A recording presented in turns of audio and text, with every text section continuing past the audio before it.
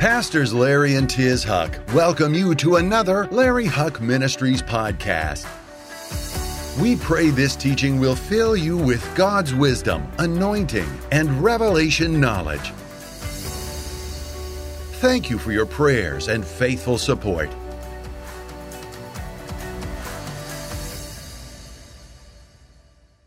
Just got back. We just returned from Poland, where we walked with the Jewish community. 10,000 people walked, and it's called the March of the Living, where we walked from the death camp of Auschwitz to the death camp of Birkenau to remember on Holocaust Remembrance Day 6 million Jews that were killed.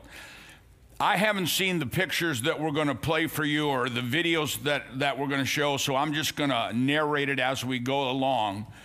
But I told my life group in the back that I meet with on Sunday morning, we pray together, I said, I never wanted to go there. We've been to Yad Vashem, we've been to the Holocaust museums, and I don't want to go where these things happen. And to be honest with you, it's not a pleasant trip. But the appreciation that Jewish people that really don't have much to do with Christians coming up to us and saying, thank you for standing with Israel, was overwhelming. And I'm going to have Pastor Scott. Where is Scott? Is Scott around? Scotty, come on out here with you. Grab a mic. And Scotty was with me. Katie was with me. Katie, you want to say anything about it? No, Katie never does. And but I had one man come up to me and say, Pastor Larry, I saw you at the dinner last night, and I wanted to introduce myself, and but you were surrounded with people. I wanted to tell you how much we appreciate you and your ministry standing with the Jewish people in the nation of Israel. I didn't know who this man was, and he introduced me. He's the owner of the Minnesota Vikings. And from religious leaders to business people, we felt something that we've never felt before in a deeper way. Scotty, just share a little bit what you're sharing in the back. Yeah, God is good, amen. And the experience is like none other. And we went there representing you and the ministry, but we never really understood just how significant this trip could be. We all realize on Holocaust Remembrance Day, this is a very sacred day for the Jewish people. In fact, I think it was Kenny that reminded us that in Israel on Holocaust Remembrance Day, the whole nation stops. Yeah. The sirens go off and they all stop. Everything. Yeah, traffic stops and everybody just offers up prayers for the nation, for the victims, for the families. And I actually said to Kenny, I said, we should do that on Veterans Day in America. Yeah, amen. Where the whole nation stops and shows our love and appreciation. And our love and appreciation for Israel, I mean, people know what our church stands for, many things, but standing with Israel is a big one.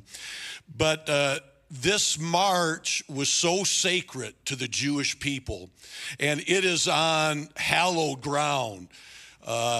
What we're about to see, it doesn't look like hallowed ground because of the atrocities, and it's just devastating. There were times when I personally had to leave some of the buildings. I was so overcome with whatever I was feeling, anger and just all these emotions. How could people be so inhumane that they would do these types of things? And we had a magnificent guide. Yeah. A walking encyclopedia of Jewish history, and it was almost, Katie, like TMI. I'm over water out of a fire hose, but it was so important. And just so that you would know, one of the key missions of New Beginnings is to tear down the wall between Christians and Jews. That's right. And what happened there we saw actually the walls come tumbling down. Amen. And one of the reasons why, and I don't, you know, they've been doing this for 35 years.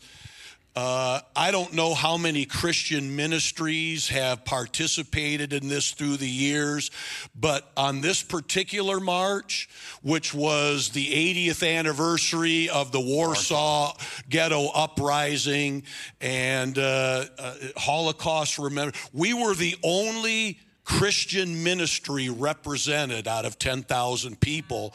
And we didn't go there because, you know, we just want to support the Jewish people, and the opportunity arose from Sam and Shmulik.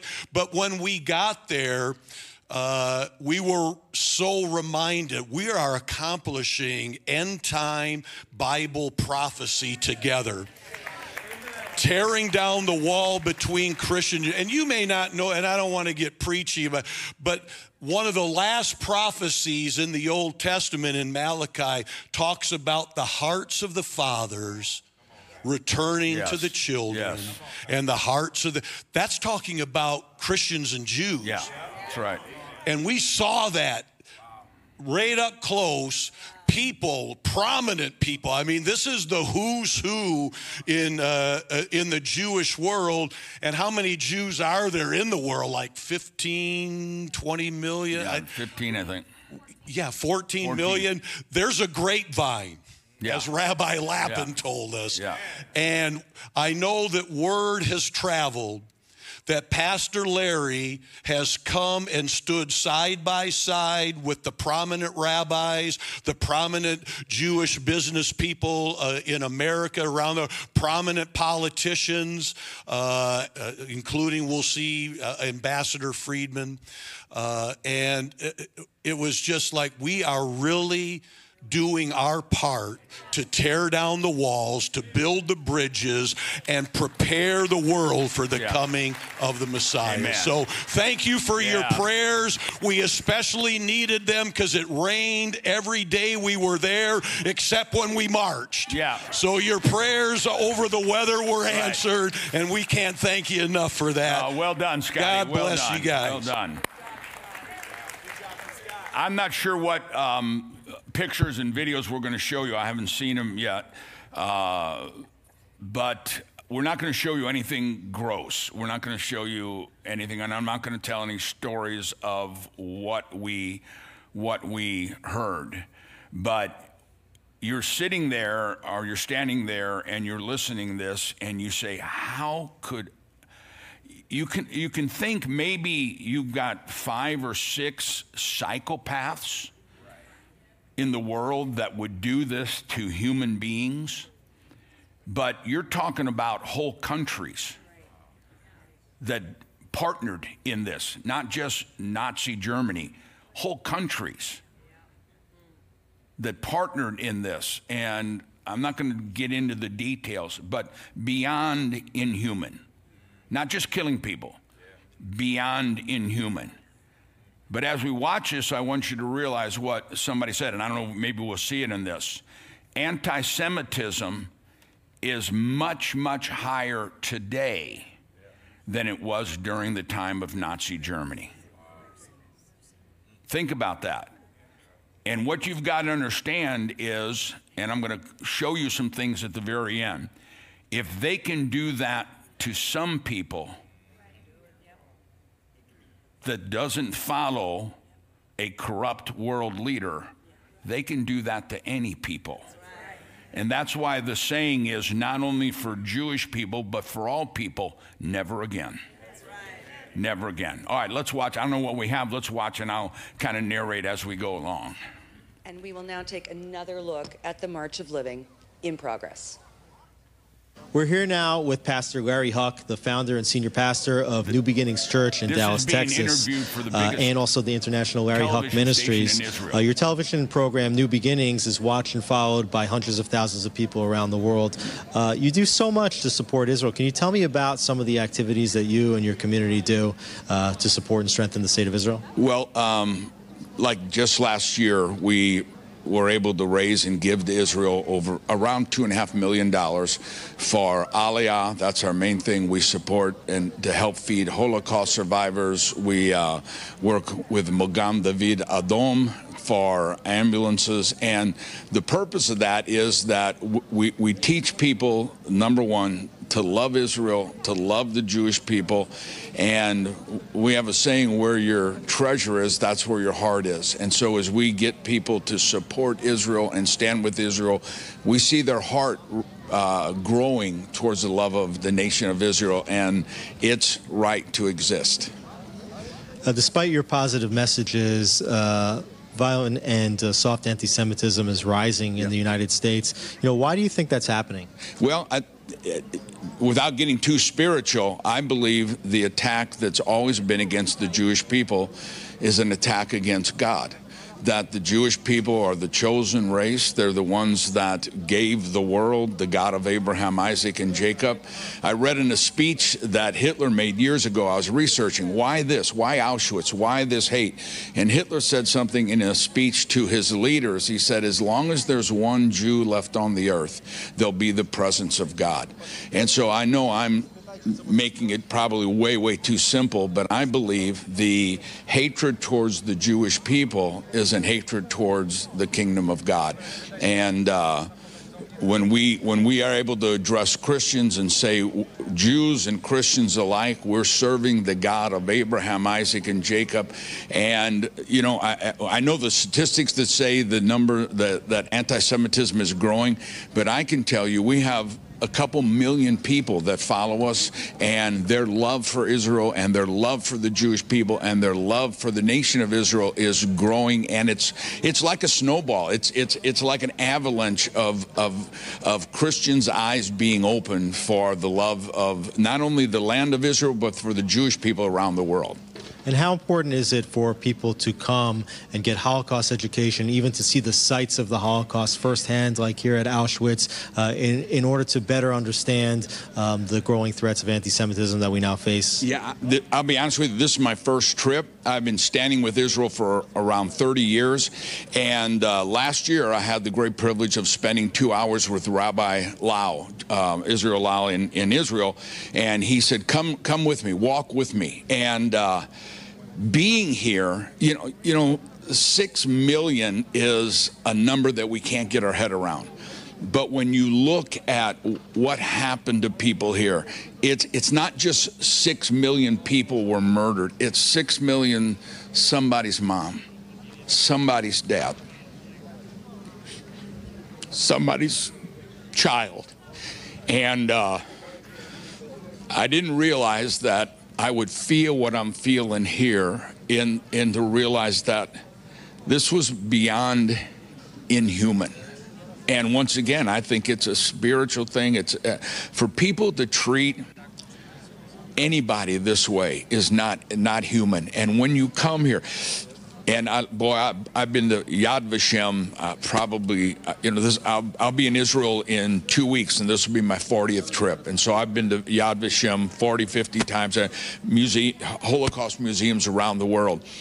They don't do what being here does, is because this is where those moms and those dads and those babies and those sons and those daughters breathe their last breath.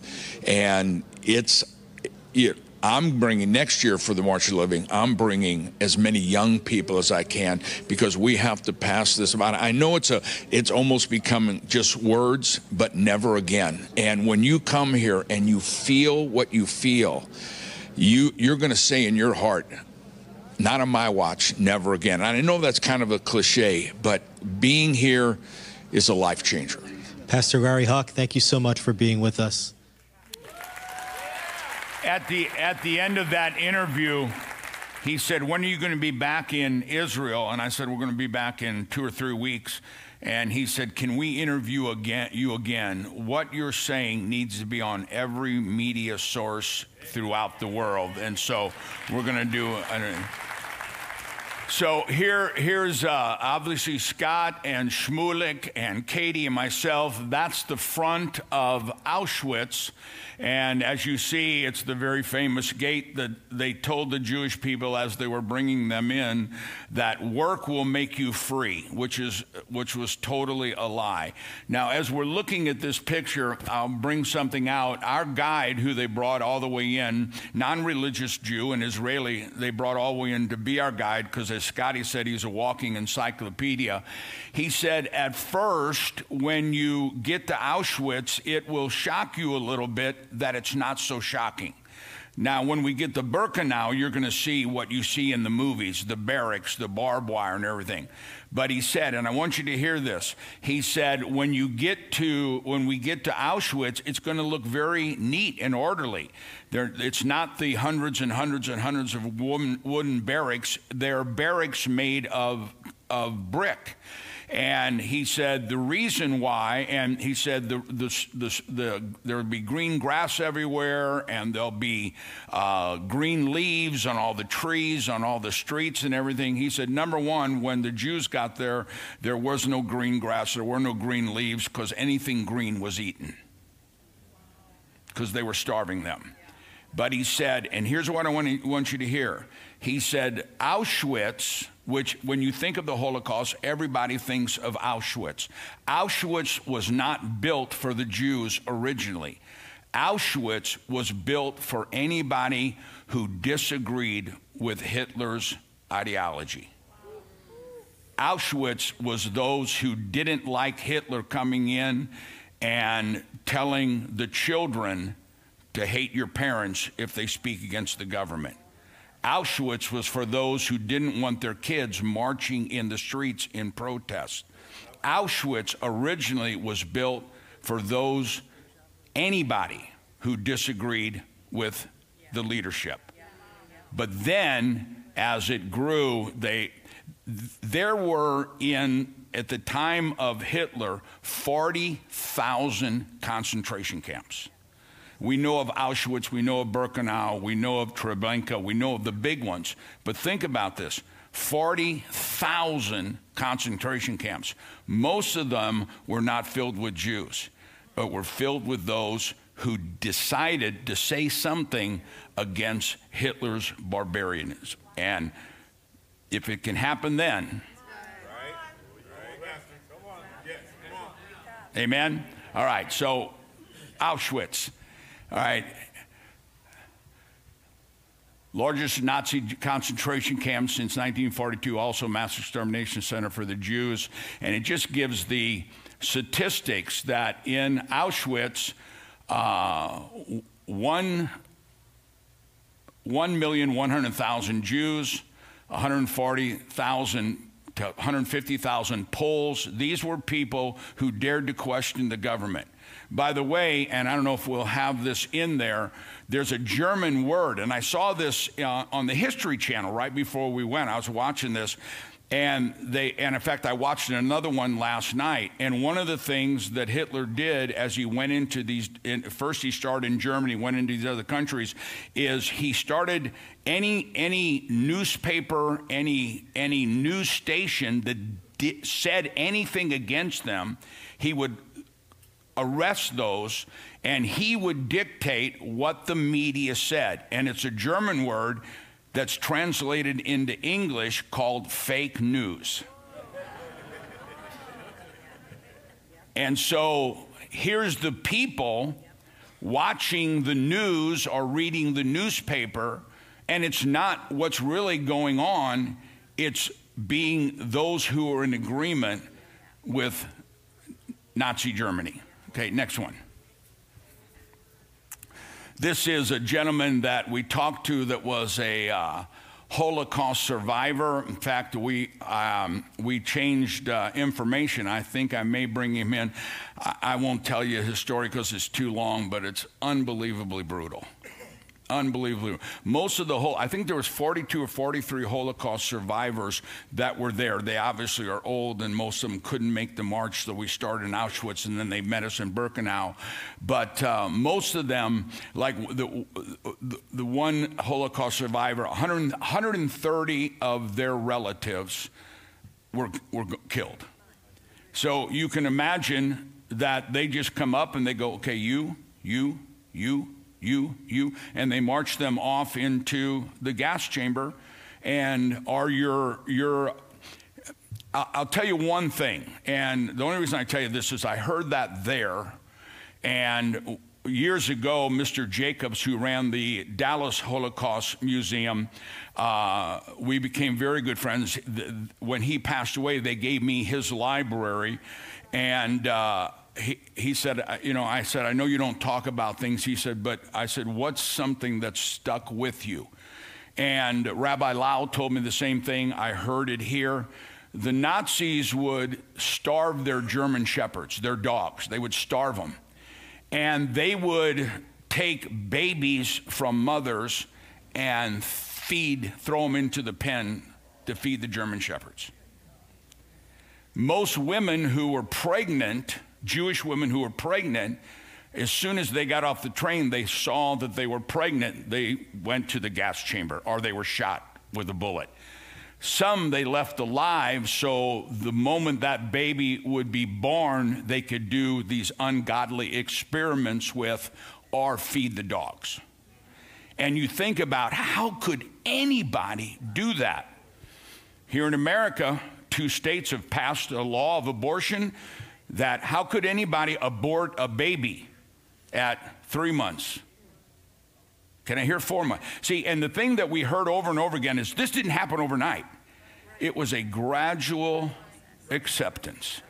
It's the old frog in the pan, where you put the frog in a cold pot and you just keep turning the heat up. How could somebody grab a newborn baby from a mother and throw it into the dogs or smash it against the wall? In our country, 2 states have passed that you can have a baby born, put it in a comfort room, and decide in 7 days, or Troy, what's the longest? 7 days is in Virginia and 21 days in New York State. 21 days after the baby was born, you can, if you decide you don't want that baby to live. So do you see how gradually we accept these things? You know, when I was a kid and we watched television, you watched Leave It to Beaver, if they ever showed mom and dad's bedroom, it was a single bed and a single bed with a nightstand in it. Now, it just keeps getting worse. And by the way, one of the things that Hitler did was movies and music. He would get entertainers to speak up for their propaganda. He would get movies made for their propaganda, where we just began to accept things. And now a parent protests a child being indoctrinated with pornography in the school, and the parents are being arrested. As you watch this, there's a saying that says those who don't learn from history are condemned to repeat history. Okay, next picture. It's moms and dads and grandmas and grandpas and babies getting off of the train. That's going into, I think that's a picture going into Treblinka. These are Jews that were coming in from Hungary. You've met Shmulik, that's been here many times with Karen Hazot. His grandmother was a part of those and didn't survive the camps. Another picture. More camps. Like I said, we're being very delicate not to show anything really shocking. This is Auschwitz. And like our guide said, he said, I'm going to prepare you when you go in. It's, well, that doesn't look so bad. The grass is green, the trees are green and everything. And like I said, he told us, time of when the Jews were in there, there's nothing green because they were starving so much they ate the grass. They'd eat the leaves. Anything wood they would try to keep for burning. But when you went in, keep it right there. When you went into these different buildings, some of the buildings were used to house prisoners. And a building that should, I don't have the numbers right, but let's say a building that should house 100 prisoners or 100 people, they would put 4,000 in. So you're stacked, they're stacked on top of each other like cordwood. But we went in some of the buildings, and let me see if I can pick it out. I think it was actually building 14. But some of the buildings, they showed you what these buildings were used for. And as Scott said, several times, Scotty and several people just left. They couldn't, because, and I won't tell you what they did. One building was for women, where they experimented on women and babies and did unbelievable things. Another building was called, this is a wall, there's the woman's building right there. That's this building here, keep it here. This building is called the building of death. And the thing, keep it right there. The thing they explained to us was these weren't just crazy people doing things random. The whole government were led by these brilliant minds that thought this whole thing through. How do we intimidate people? How do we control people? How do we spread our propaganda? And they had this system down, and these are people who thought this out. These weren't just, oh, this just happened. This building here was called the Building of Death. Let's say the camp had 800,000 prisoners in it, and they maybe had 5,000 guards. What's to keep the 500,000 or 800,000, whatever it is, prisoners saying, let's rush them. We're dying anyway, let's rush them. This building, and I won't get into it, each room was a torture chamber of a certain kind, where they would torture people for days and days and days until they were dead. And then they let everybody know. So they controlled them through fear.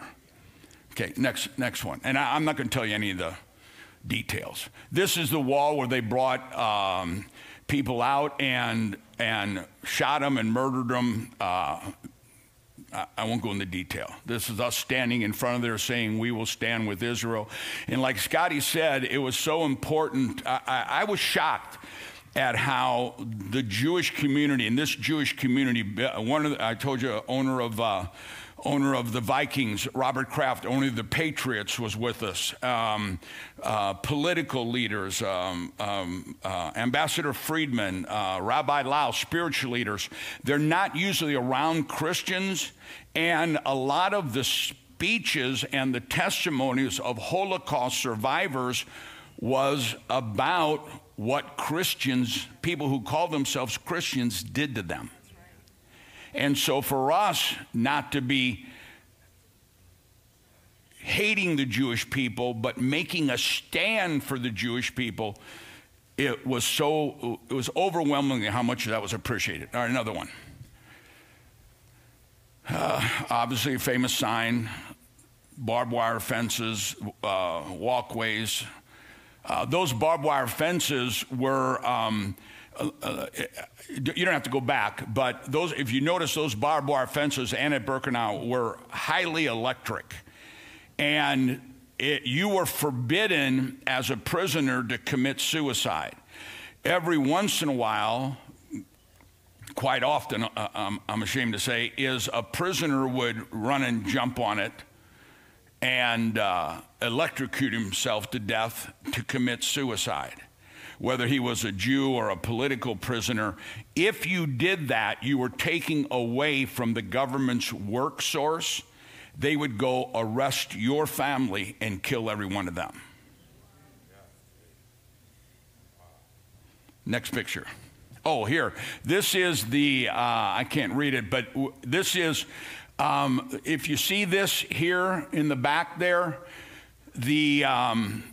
this is the one of the gas chambers off to the left, I don't know if we'll show a picture, but don't move it, and a crematorium. Right over here, probably 200 yards, is the camp commander's home, where he raised his children. They have the guest book that friends would come and visit him and say, we had such a lovely time. The whole time, 200 yards, 100 yards away, they're marching Jews in and political prisoners in to gas them and then put them in the crematorium. And yet people are right over here. Their kids are playing out there. Their guests are saying, what a wonderful time we had. Oh, it was such a wonderful lunch on the lawn. Looking at this. But after the war, they captured this camp commander and hung him right there. Yeah, somebody clap your hands on that. I don't know, do we clap or? What goes around comes around. Kind of Haman's noose, huh? All right, next picture. We're about to go into one of the gas chambers that still exists, but what's interesting about this is probably 80 yards behind you is the home of the camp commandant, Rudolf Höss. And they found a guest book in his house where people would come and visit him. And they would sign, we had a great vacation, we can't wait to come back next year. What a lovely place this is. He raised his children here. 80, 90 yards from his home with his children to where they were torturing Jews right here and taking them into the gas chamber. But what goes around comes around, because after the war, they captured him, they tried him, and between his home, where he lived in comfort with his family and friends, to where million-plus Jewish people were murdered, he met his maker. And I guarantee you, his maker brought judgment on him. This is how amazing that hate is, that you can live like a normal person and hate people to the point of death. That's why the Word of God says, they'll know that we belong to Him up there, that we have love one for another. We must stand in love with each other. We must stand in love for all people. We must stand in love for the Jewish people and the nation of Israel. So this is entry going into one of the gas chambers. What they would do, and we'll probably show this in Birkenau, is you can imagine they would put 100 to 200 people in a cattle car, a wooden cattle car, and they would travel to the death camps anywhere from 3 to 8 days. They put them in so tight that people would die because there's no food, no water, no way to go to the toilet except while you're standing there. And they would die, but people couldn't fall down because they were jammed in there so much. And so when they got off the cattle car, they said, we'll go in here and we're going to give you a shower and we're going to give you food. And they marched the people in. In one of these videos, and I'm not sure where it is, Scotty told me we're going to play it, you're going to hear a guy playing a harmonica. This man who's playing the harmonica, he was in a Jewish orphanage and learned to play the harmonica, fell in love with the harmonica. The Nazis came and took the, keep it right there, took the took all the orphans and took them to Auschwitz. He got a his harmonica was taken from by the guard, and while he was there, everybody got one hunk of bread per day. That's all you ate on, one hunk of bread. And he heard somebody playing the harmonica, and it made him think of great times. He traded this man his hunk of bread for a harmonica. He started playing it. The guards heard him playing the harmonica. You'll hear it in one of these videos. And they said, well, you're going to play in the orchestra. And so they took Jews who could play music and had them playing because a lot of them got off the cars and right into the gas chambers. And so between the railroad and the gas chambers, they had the musicians playing orchestra, and he was playing in that to try to keep people calm. And as he was playing it, he watched them march his cousins into the gas chamber and kill them. And he said, if I survive this, I'm going to go. And he has an orphanage, and he said, I'm going to teach them. And there's a very famous, they play at Yad Vashem that they play. So anyway, here we are in beginning the march.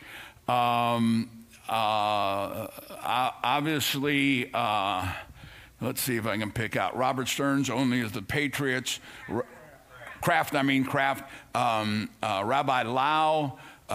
This guy here is Biden's ambassador to Israel. Ambassador Friedman, who was the previous ambassador to Israel.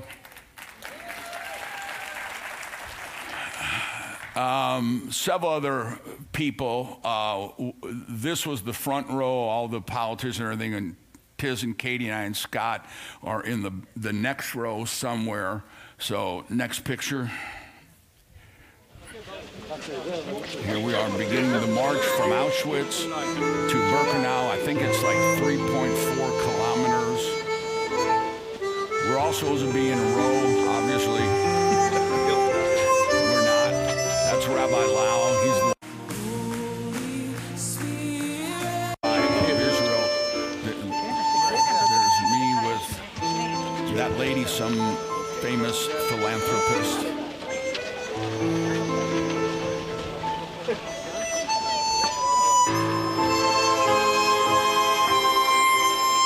There's the harmonica playing. That's the gentleman. He played at this march in 1993, I believe, as a Holocaust survivor. And the next month he died. I got to walk with Rabbi There's Lau. Katie and I, and Scotty, Shmulik. It was just an amazing thing. We're 10,000 people, and the vast majority were young people from communities all over the world. Great man of God is an amazing thing. I'll get out of the way here. Now we're honoring those whose lives were taken, and we're saying by marching the March of the Living that we will stand with Israel and the Jewish people forever until the coming of Moshiach.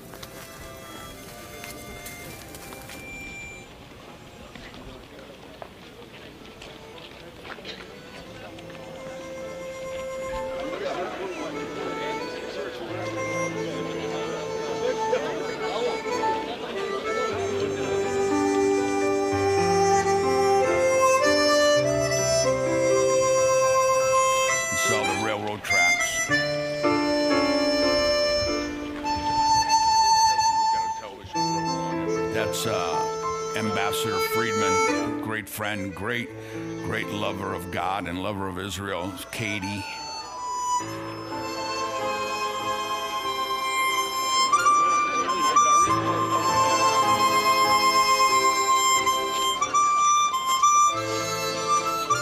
Right now, we've just walked from Auschwitz to Birkenau. 10,000 people that are marching from, I think, 54 nations of the world that are saying, never again. We will stand with the Jewish people, and we will stand with the nation of Israel until the coming of the Messiah. And you know, people ask us all the time, we've been asked several times, Pastor Larry, what do you think?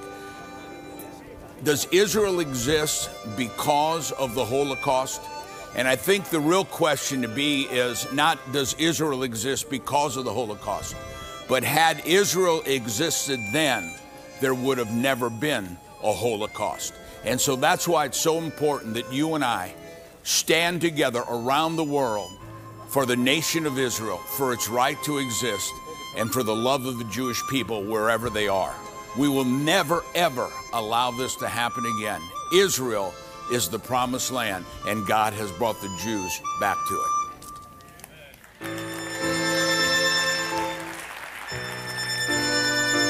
This is the ceremony at Birkenau at the end of the march. These are the train tracks. The train actually, as the Jews were being murdered, and I know I said it at the beginning, but I want you to think, it's 6 million. That'd be like murdering all of the Dallas area.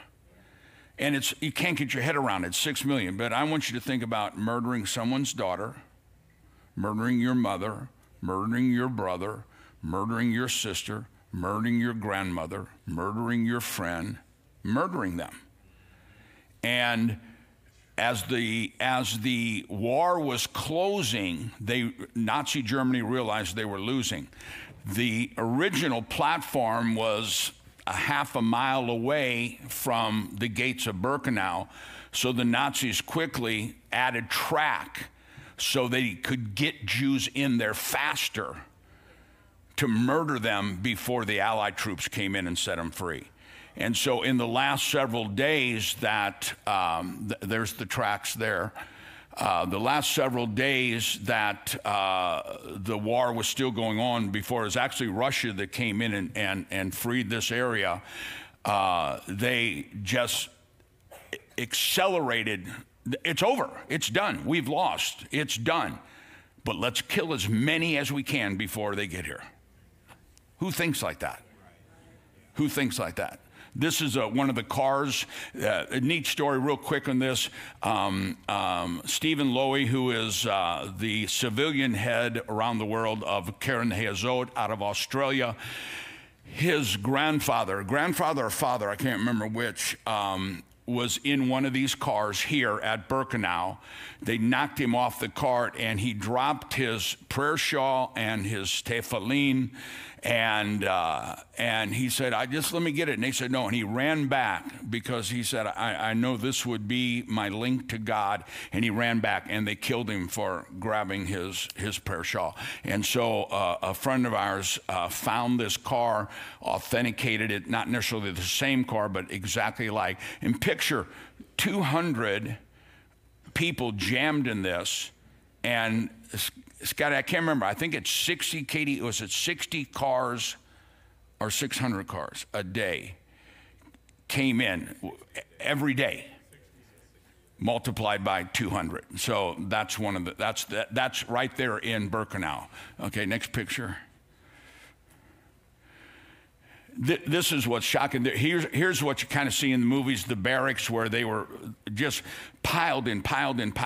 They kept adding up in the height of the barracks because they were bringing so many Jews in, and there's only a few of these barracks left that they've kept, but you can see all the foundation of all these barracks. And when you walk in, you're on the railroad tracks, and there's barbed wire, the electric wire, and there's hundreds of these on the right and hundreds on the left, men on the right, women on the left, and just it's just hard to get your head around that they're brought here to be murdered.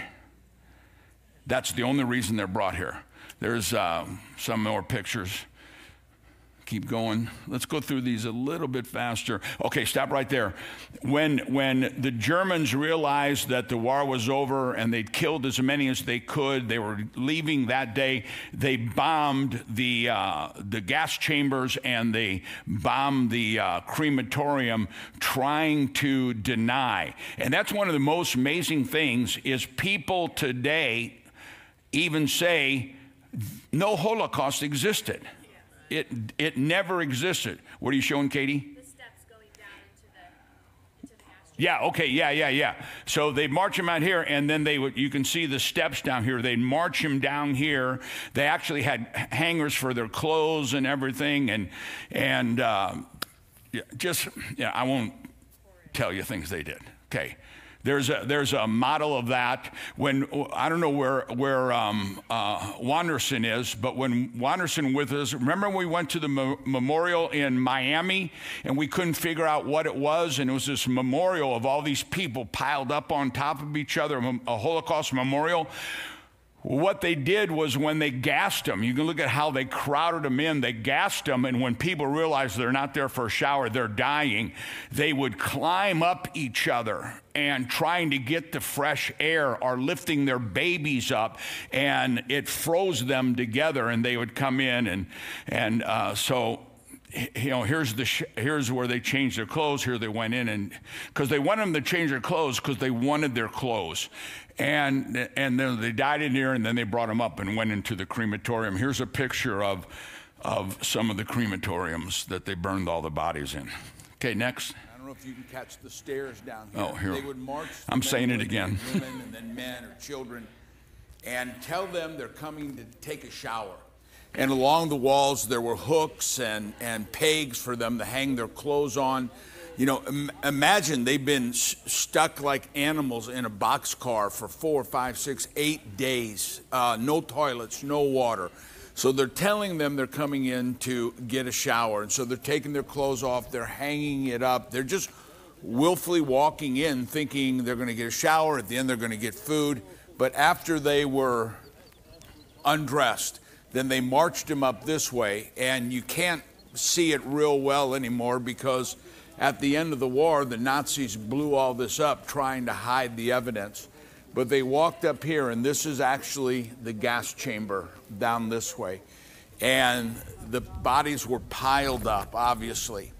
And we saw in Miami a monument, a Jewish monument, and we couldn't figure it out. And it was like all these people climbing up and on top of each other.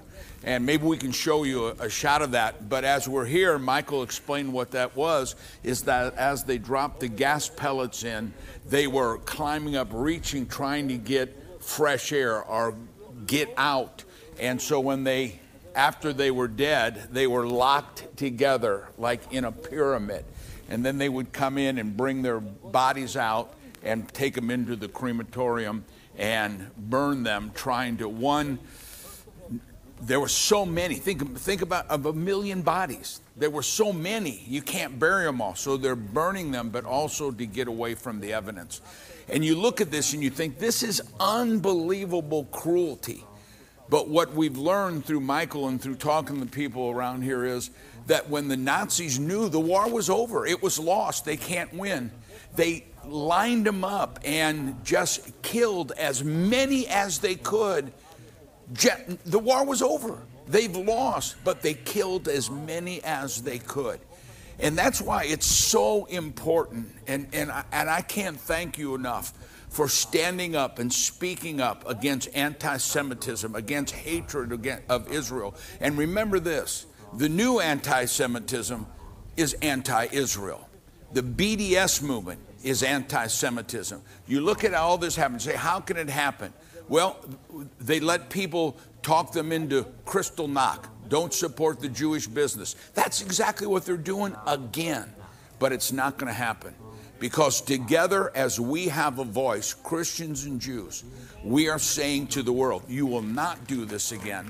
This will not happen again. And as we stand with the nation of Israel and Jews around the world, remember what God said, the first promise with blessing, I will bless those who bless the nation of Israel. So I want to say, God bless you. And as you stand with Israel, I promise you, your best is yet to come. Amen. So maybe just a couple, this is the beginning of the ceremony, go to the next one. Stop right here. I don't know why, but I was given the seat of honor. This is Rabbi Lau, who is so amazingly respected. What an amazing man. And I was sitting right next to him, and then a bunch of politicians and Kraft and Mark Whiff and those. And I'll just say this real quick because I don't want to show too many more. When Rabbi got up to speak, he got up to tell people about, and he said, don't forget that the Jews escaped Egypt and the Jews escaped, the Gentiles who saved Jewish lives are called the righteous Gentile. And we didn't show this. We were at, how many have ever seen the Schindler's List? We were at that factory and they showed all these Jews. Schindler, I think, saved 1,100, I think it was, Jews. And we were standing there, I thought, you know, just last year, just out of Ukraine and Russia, you helped save 75,000 Jews. Now, think about that. And so Rabbi got up there, and he was the only one, because a lot of people gave testimony about what the Christians did. The Christians did that. But there was also those righteous Gentiles that risked their lives to save Jewish lives.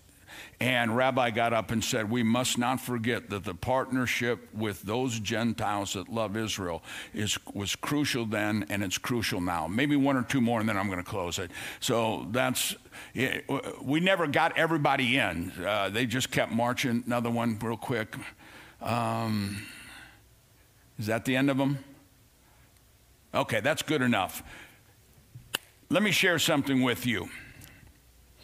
How many of you today, let me read this to you, and I'm just going to take about 5 minutes.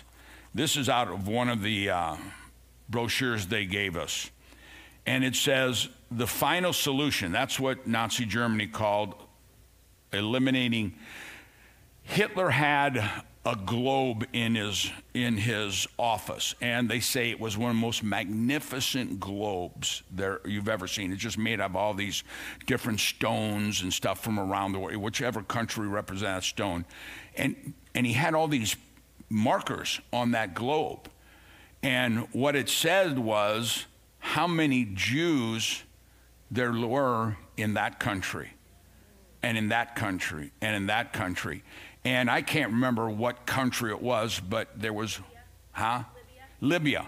And it said 1. In the nation of Libya, there was 1 Jew. And Hitler's final solution was, whatever we have to do to go into Libya and get that 1 Jew, it's worth it. And so this was what's called the final solution. But listen to, and understand, the Christian has been the Jew's enemy for 2,000 years, and now we're their friend. But listen to this. The final solution was a turning point in history. From the 4th and 6th century, the missionaries of Christianity said to the Jews, you may not live amongst us as Jews. In the Middle Ages, they said, you may not, to the Jew, you may not live amongst us. And finally, with the Nazis, they said, you may not live.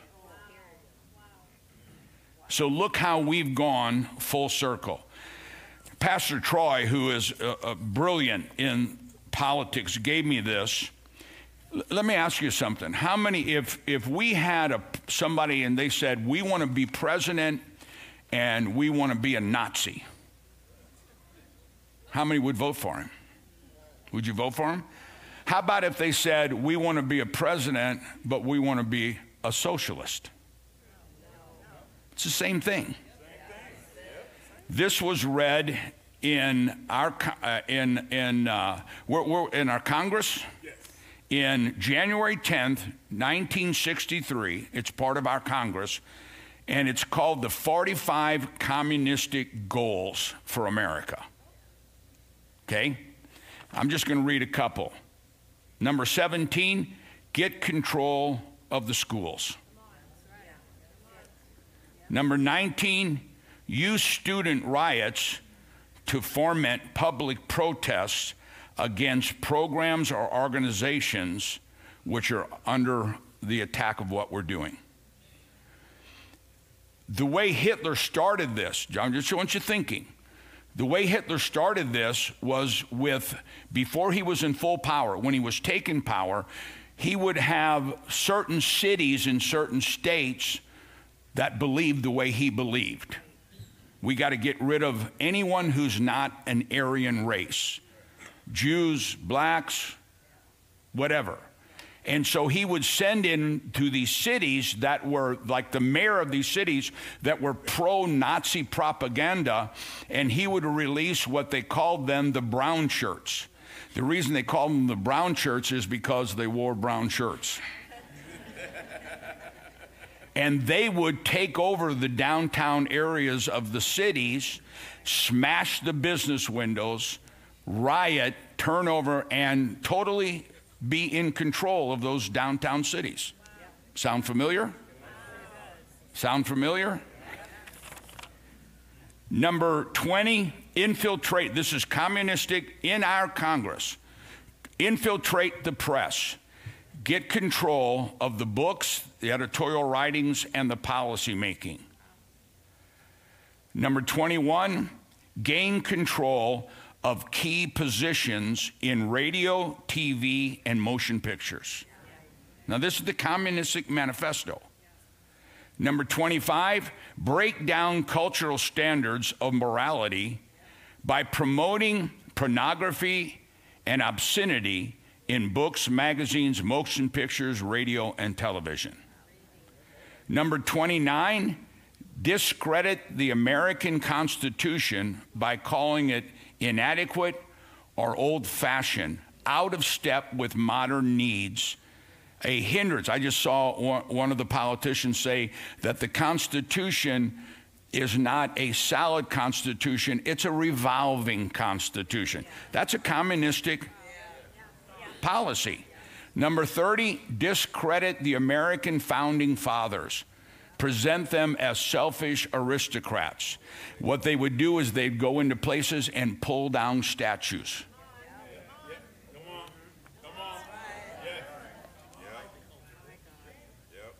Those who don't learn from history are doomed to repeat it. 31, belittle all forms of American culture and discourage the teachings of American history on the grounds that it was only a minor part of the big picture. I talked to people in college and they said instead of teaching the history of our country, the history of the Civil War, the history of Dr. Martin Luther King, they teach the history now. These are the people who are teaching your children now. They teach the history of lipstick, or they teach the history of cigarettes, or they teach the history of McDonald's. That's not an accident. That's because they don't want you to be proud of your nation. Somebody, let me close with this. I was getting ready for church, and I heard Dr. David Jeremiah teaching. We always have something playing and going, and he was talking about the very thing of we got to understand that when we're talking about socialism, it sounds like a great thing. Let's take from the rich. That's communism. That's socialism. Let's take from the rich and spread it out amongst everybody. Look at me. Show me one time in the history of the world that they've done that. What they've done under communism or socialism or with Nazism is what they've done is they've taken from the rich and gave it to themselves and made the poor even poorer. One of the great examples is the socialistic country of Venezuela. At one time, Venezuela was an amazing, amazing democracy. But when they came in with socialism, now the average person in Venezuela makes $1 American a day. Dr. Jeremiah said what it cost for a roll of toilet paper, and it was $2 million something, whatever it was. And I couldn't help but think in the last days, a loaf of bread will cost a bag of gold, if you're still here. But let me give you some statistics, just in closing, that he read about socialism. Oh, it sounds wonderful. Through socialism in Latin America, this is from 1917 to 1969, I think it is. In Latin America, 150,000 were killed under socialism. In Eastern Europe, 1 million killed under socialism. Vietnam, 1 million killed. Africa, 1,700,000 killed in socialism. Cambodia, 2 million. North Korea, 2 million. USSR, 20 million. China, 65 million. And that's only up to 1972, killed under socialism. So the thing we got to ask ourselves is, do we want to be a socialistic government? And remember, Auschwitz was built to put those in camps who would not flow with their ideology. I'm sorry, 1979. You take World War I of all the nations in the world, and you take World War II of all the nations in the world, of everybody around the world that was killed, multiply that by 2, and that's less people than have been killed since 1917 and 1979 under socialism. So when we hear, whether it's the media or the movies, and Hitler would have movie stars stand with him and have athletes stand with him, we need to understand this is what it's all about. The cancel culture during the time of socialism and Nazism says there is no room for any opinion but ours. Socialism says you don't raise your kids, we raise your kids.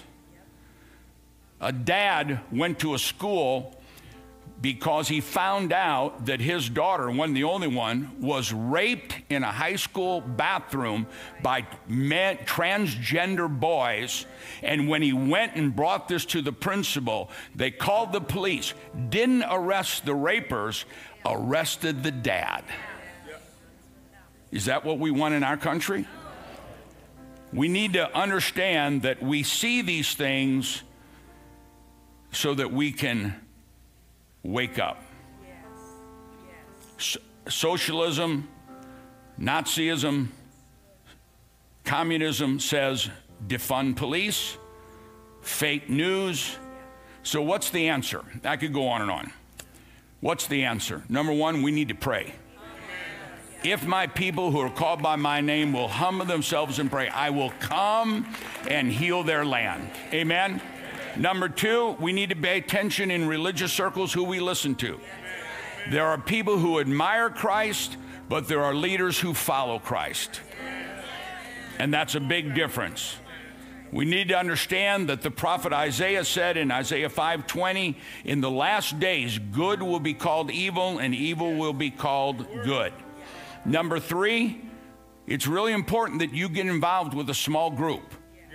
You get involved with these small groups, these life groups that we have under Pastor Wanderson.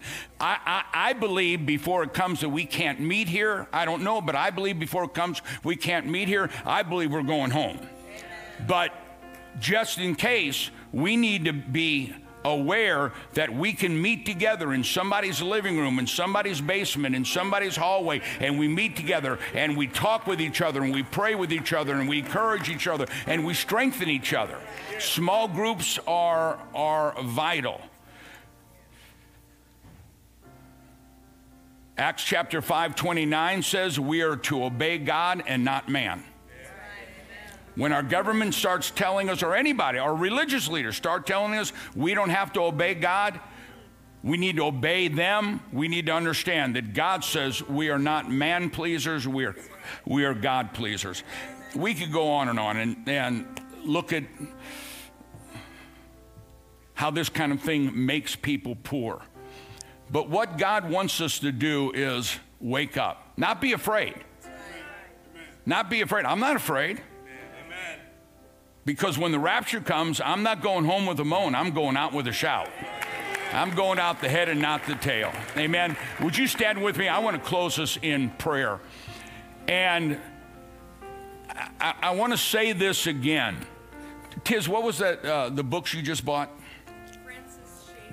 Francis Schaeffer. I don't know if any of you remember them, but Francis Schaeffer, back when, during the Jesus People movement, he wrote these books showing what was happening in our society and attacking our young people, going after our young people, brainwashing our young people. I was one of those young people.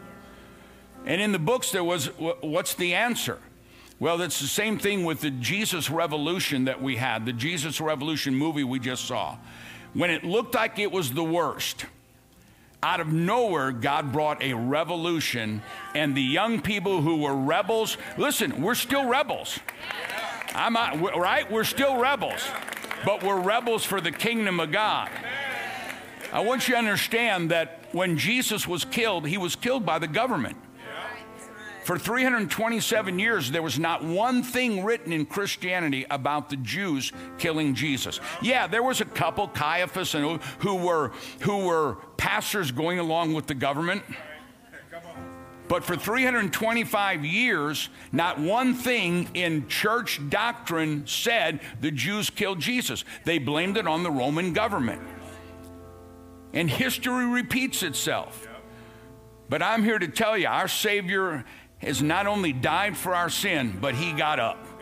And greater is he that's in us than anything that can come against us. Amen? And the thing that we got to do is we've got to be those righteous Gentiles that stand up and be bold for the kingdom of God. We got to be those people that say, you know what? I'm praying for you, Mr. President. I'm praying for our government. I'm praying for whoever's governor. I'm praying for you. But we need to let you know that if you try to take our God-given rights away from us, we're not voting for you, we're not supporting you, we're not backing you, and we need to let everybody know, because I declare to you, there are more of us than there are of them. We just got to speak up. Somebody ought to shout amen. And we say to the world, never again. But we say to America, not here, not in our country, not on our watch. Amen? Now, I'm not going to do an altar call for people, because I've already gone 10 minutes over, for people to get saved. But if you haven't given your life to Jesus, can I suggest get on the winning side?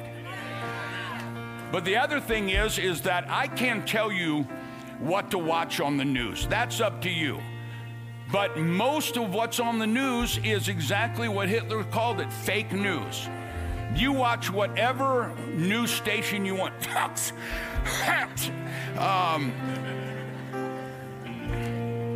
But just because a leader says it doesn't make it true.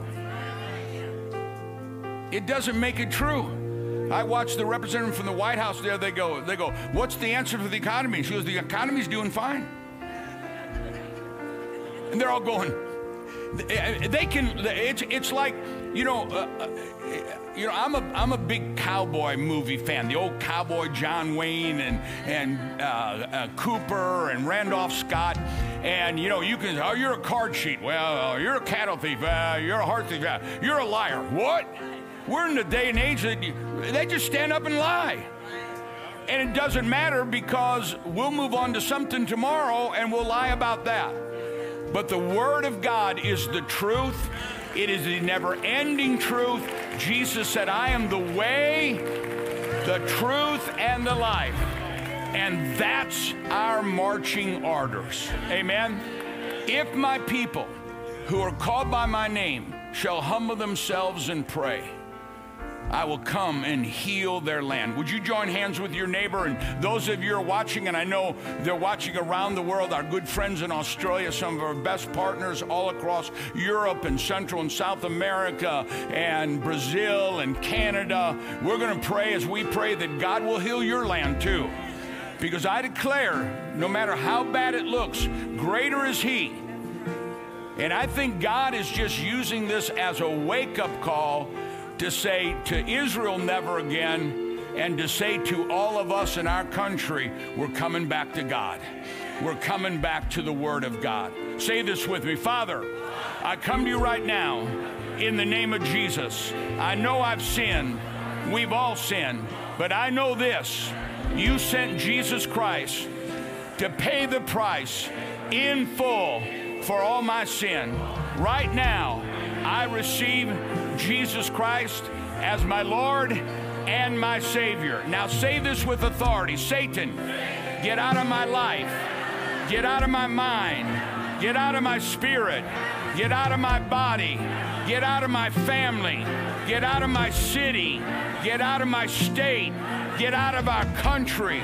We claim the name of Jesus. We claim the power of His blood. We bind the devil.